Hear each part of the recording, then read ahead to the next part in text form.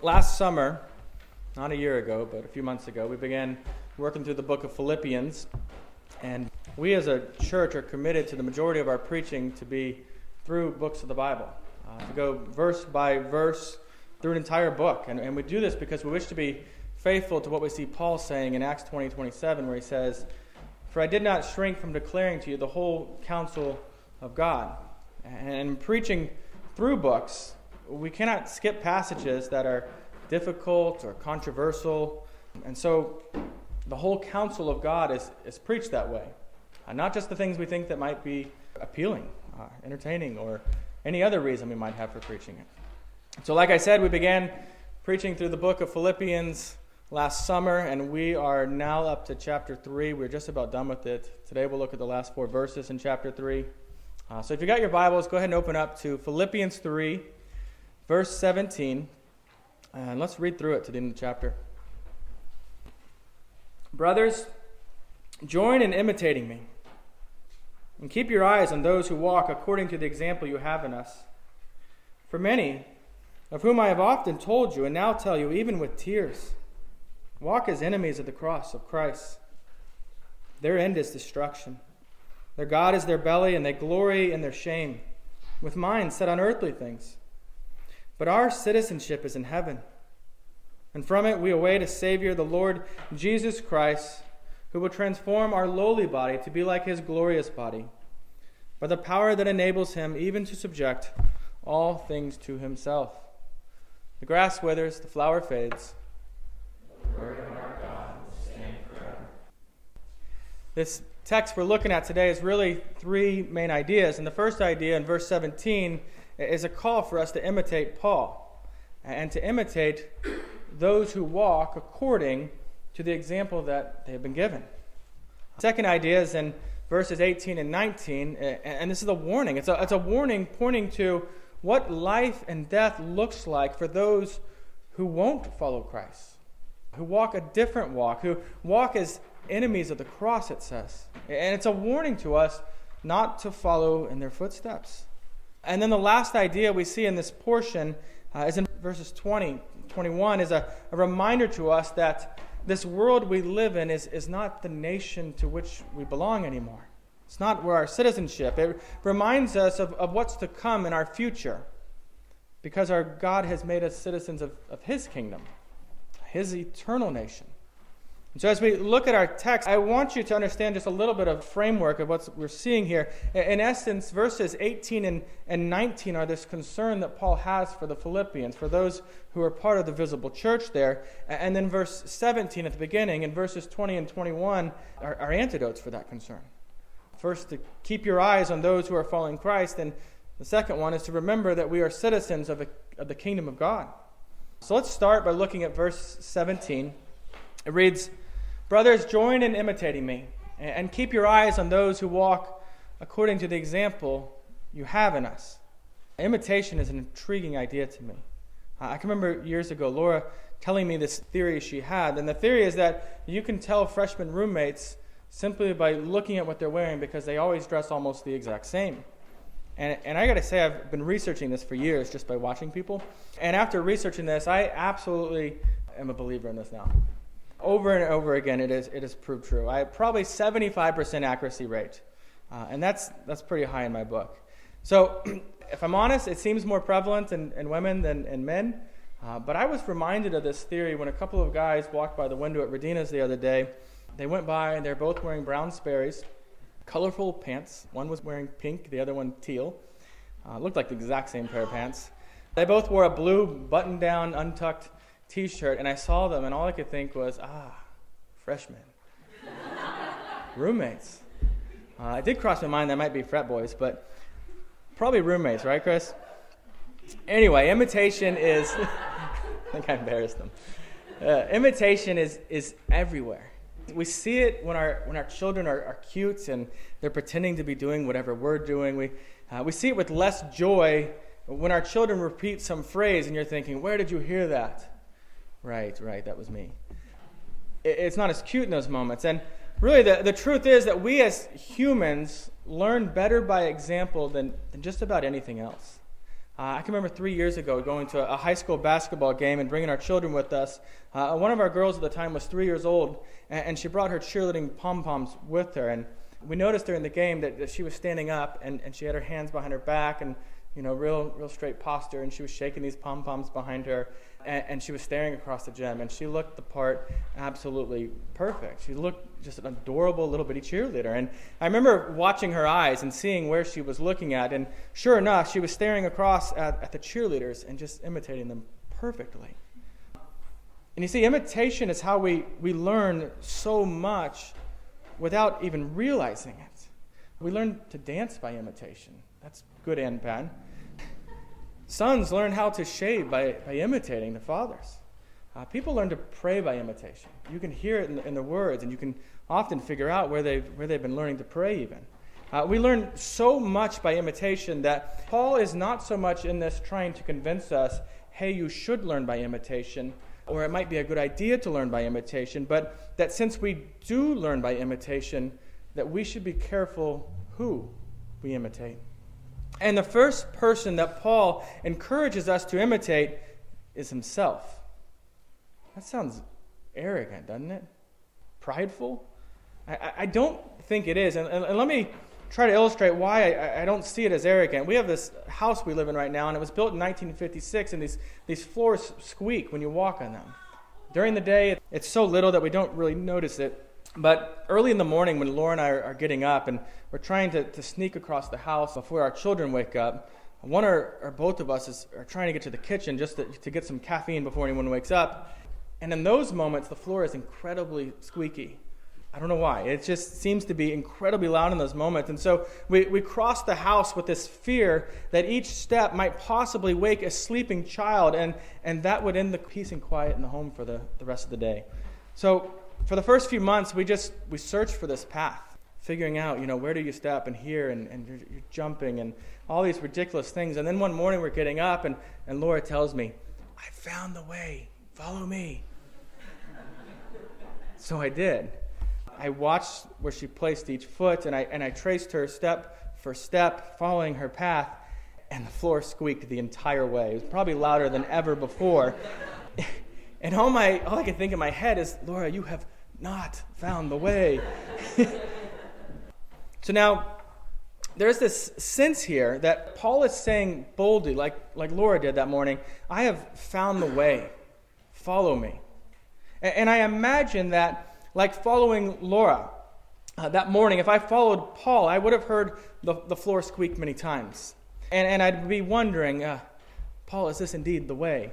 Because we would have seen sin. We would have seen his failure.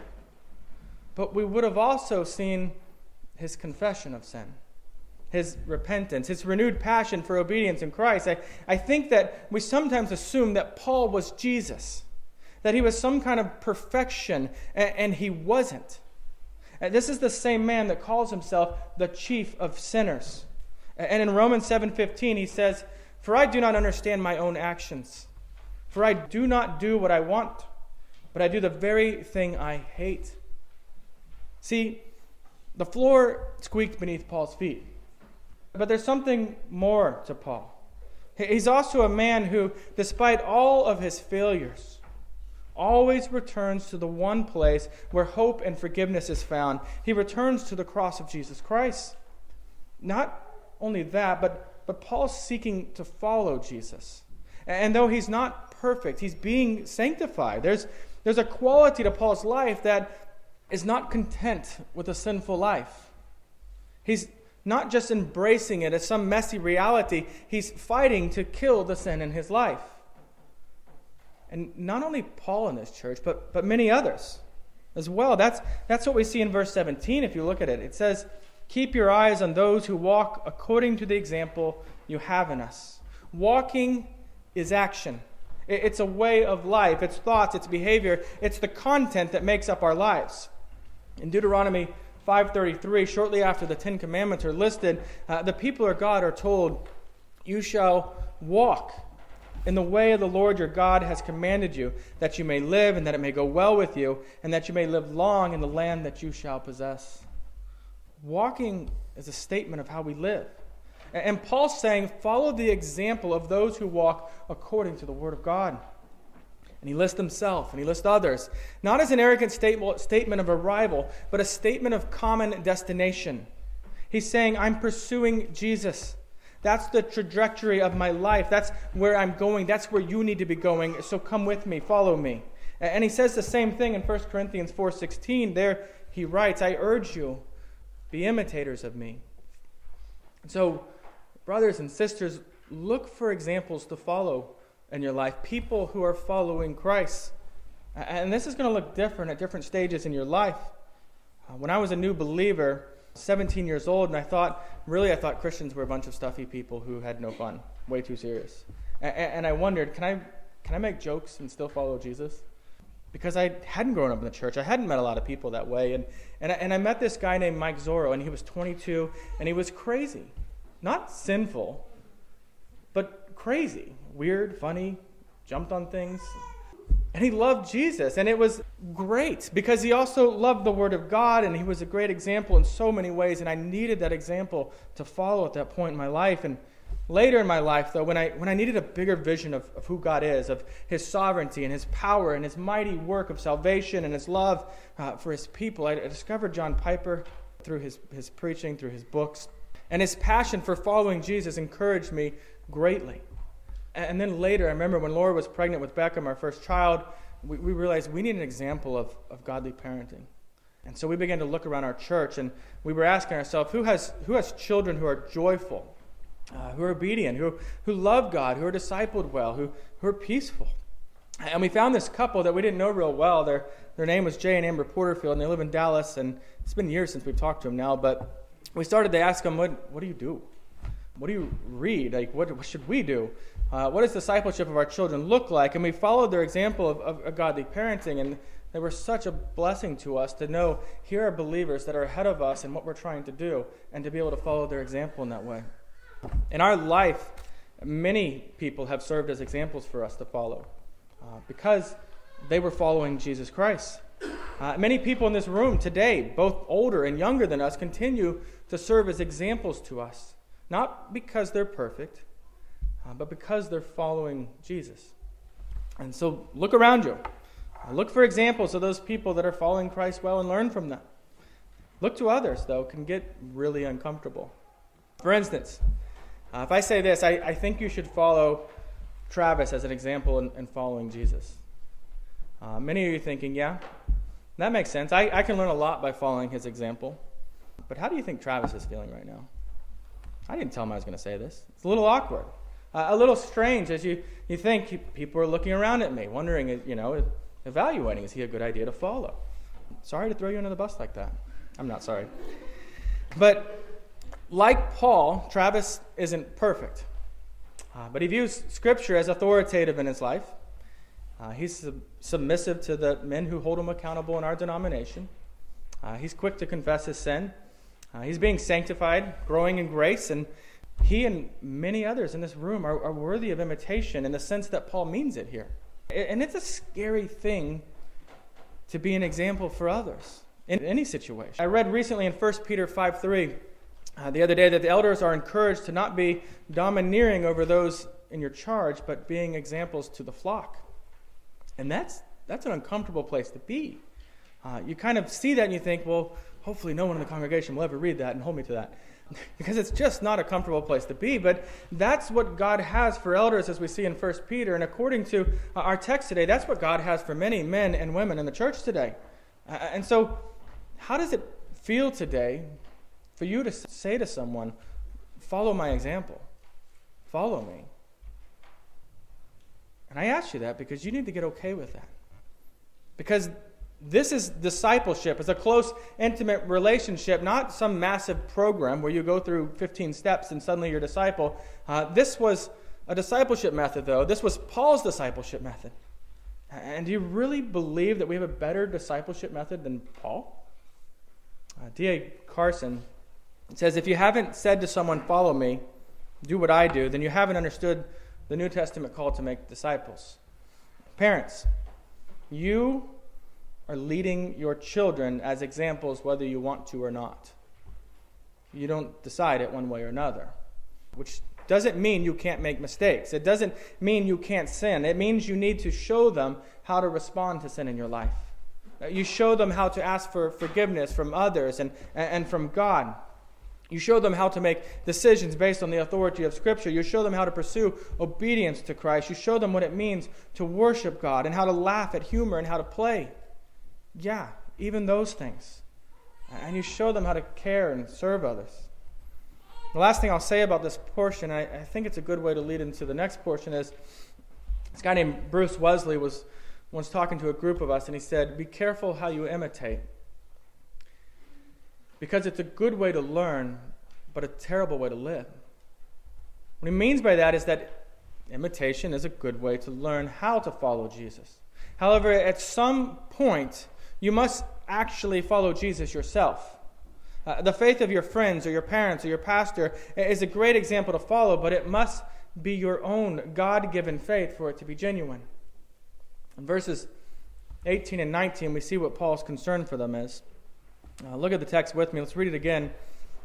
"For many of whom I have often told you, and now tell you even with tears, walk as enemies of the cross of Christ. Their end is destruction, their God is their belly, and they glory in their shame. Their minds are set on earthly things." The people Paul's talking about here aren't necessarily those people who openly hate God.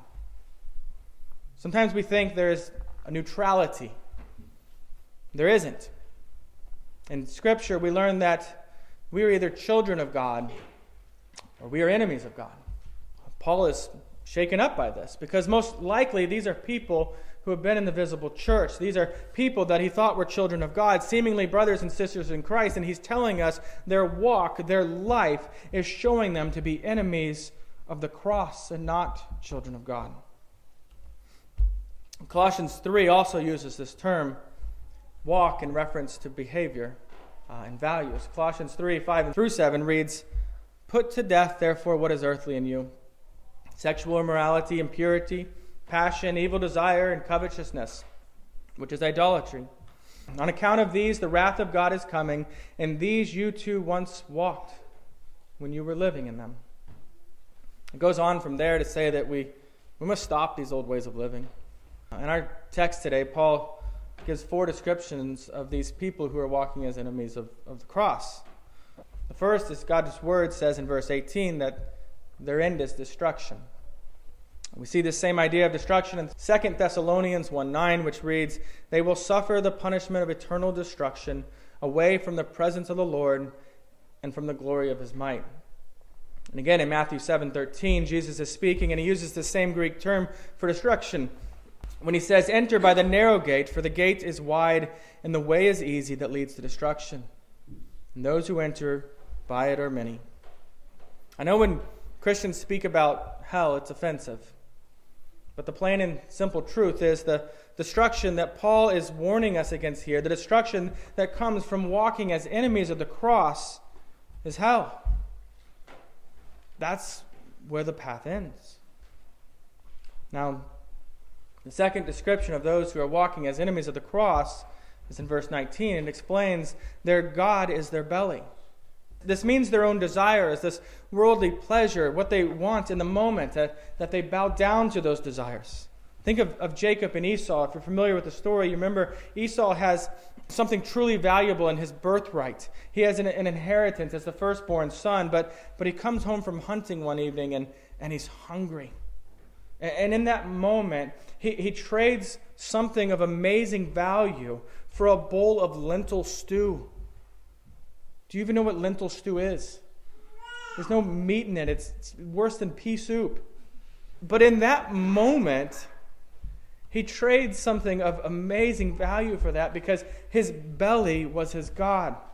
He served his belly in that moment. And really, Esau's life continues in that trajectory. God at the time had said to them, "Do not take wives from among the Canaanites." What do you think Esau does?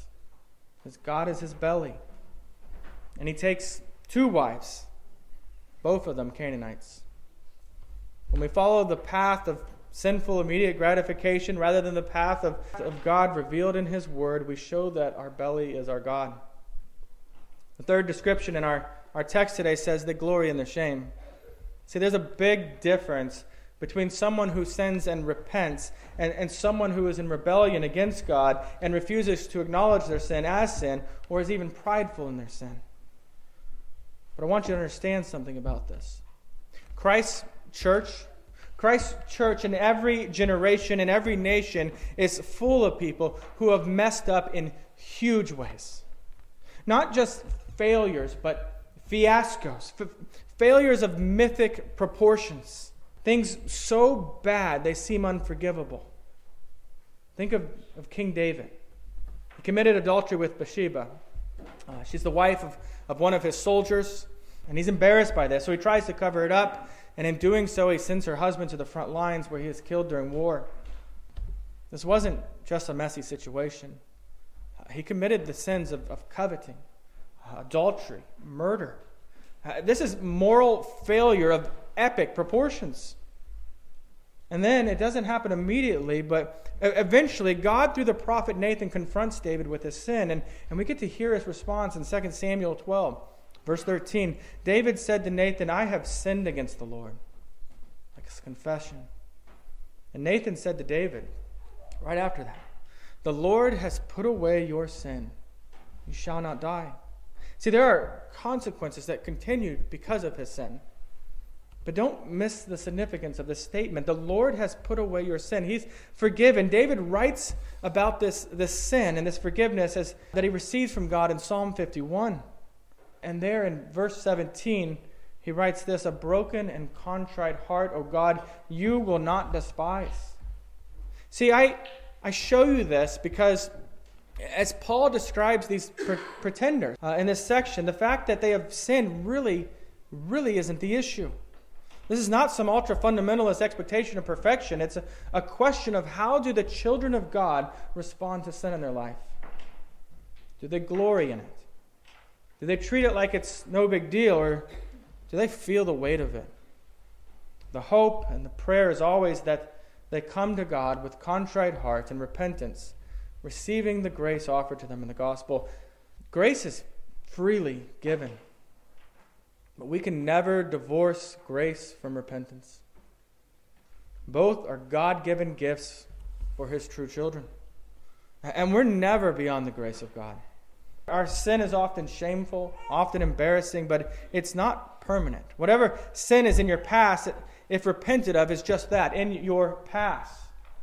I mean, do you understand that, Christian? I say that because a lot of us want to hold on to past sins, but if you're a child of God, stop carrying the sin that Jesus has already nailed to the cross. Repent and rest in what Jesus has accomplished for you. The fourth and final description of those walking as enemies of the cross is that they walk with their minds set on earthly things. Scripture speaks in terms of what's pleasing to God and what's against God. Things above, our heavenly things, are those things which honor God. Worldly things or earthly things, fleshly things are terms in Scripture of what is sin against God. Colossians 3:2 encourages us to set our minds on the things that are above, not on things that are on earth. Colossians 3 even gives a partial list of what is earthly and what things are above. We're not going to get into that, but if you want to understand it better, go read Colossians 3 this week. And so, some things we should not let our minds dwell on. Things clearly forbidden in Scripture, lust and greed and coveting and so many other things. But also understand this statement is about not setting our mind on earthly things does not forbid you from being a fan of football. It doesn't forbid you from liking pretty clothing or shopping or listening to secular music or any number of enjoyments that are not directly Christian. Those things can be good gifts of God for his children, so long as they stay in the place of good gifts and they do not rise to a position of God in our life. So don't let your minds be consumed or overtaken with temporal things to the neglect of what's truly eternal. And that's one of the important things about being in the Word of God on a regular basis. It's also about us coming together each week. It's important because it helps recalibrate our minds in some regard. Our whole liturgy, as Travis was mentioning earlier, is designed for renewal, to set our mind again on the things above, to help us focus back where our mind should be. And that's why it's a sad thing to neglect worship. So we have those four descriptions of those who walk as enemies of God here. Their end is destruction. Their God is their belly. They glory in their shame. Their minds are set on earthly things. And I barely mentioned it before, but did you notice that Paul speaks of these people with tears? They aren't strangers. They're people who they've ministered to. People they've hoped and believed were following Christ. People whom they love and who are breaking Paul's heart. That's what's bringing tears. So look around this room. This is your covenant family. There's more that aren't here today. Let us never cease to pray for each other, to build each other up, to encourage each other, to walk after Christ, not to walk as enemies of the cross. And this last portion is about our citizenship. Verse 20 says, "But our citizenship is in heaven, and from it we await a Savior." And then there's this description of our Savior who we're waiting for. As the text continues, "The Lord Jesus Christ, who will transform our lowly bodies to be like his glorious body by the power that enables him even to subject all things to himself." See, because our citizenship is in heaven, we don't chase the same dreams or adopt the same values of the world around us. The church is kind of like an embassy in the world. We represent our homeland, the kingdom of God. For better or worse, we represent our King, Jesus. And as Christians, we tend to be ashamed of our Christian culture. And some of that's legit, at least to the degree that Christian culture fails to match up to what Scripture is. But we belong to another culture, another kingdom. So in that sense, really, we should have a different culture, a different vocabulary, a different way of showing hospitality, of values, a different ethic. You know, purity should never be a point of pride in us, but it also shouldn't be something we're ashamed of. That's what God's called you to. And Paul in this text reminds us that we are away from home in this world. It's a very strange thing to think about, but that's what he's saying. And so it makes sense that we're going to feel out of place sometimes. You're going to feel uncomfortable, like you're a weirdo. You are, in a lot of ways. Hebrews 13:14 reminds us of this, saying, "For here we have no lasting city, but we seek the city that is to come." Also, Ephesians 2:19-22 speaks of our true citizenship. It reads, "So then you are no longer strangers and aliens, but you are fellow citizens with the saints and the members of the household of God." San Francisco has an area of town called Chinatown. It's made up of people who are from China and are living in a community away from their homeland. I know this sounds completely cheesy, I confess it, but the church has something similar, something like Jesus Town. Don't quote me on that. The church is made up of people who are citizens of heaven and are living in a community away from their homeland. Let me close with this. Our culture often values leadership, not following. Leadership is good, following is not in our culture. In fact, we teach methods of leadership with absolutely no concern where these people are going to take people. We'll just show you how to lead and you go. No idea where you're going. That's not good. Let me encourage you to focus more in your life on what it means to be a good follower of Christ. We lack people who are following well. We have plenty of leaders. And let me encourage you, like Paul, to follow those who are following Jesus, to walk the path that leads to Christ, because all other paths lead to destruction.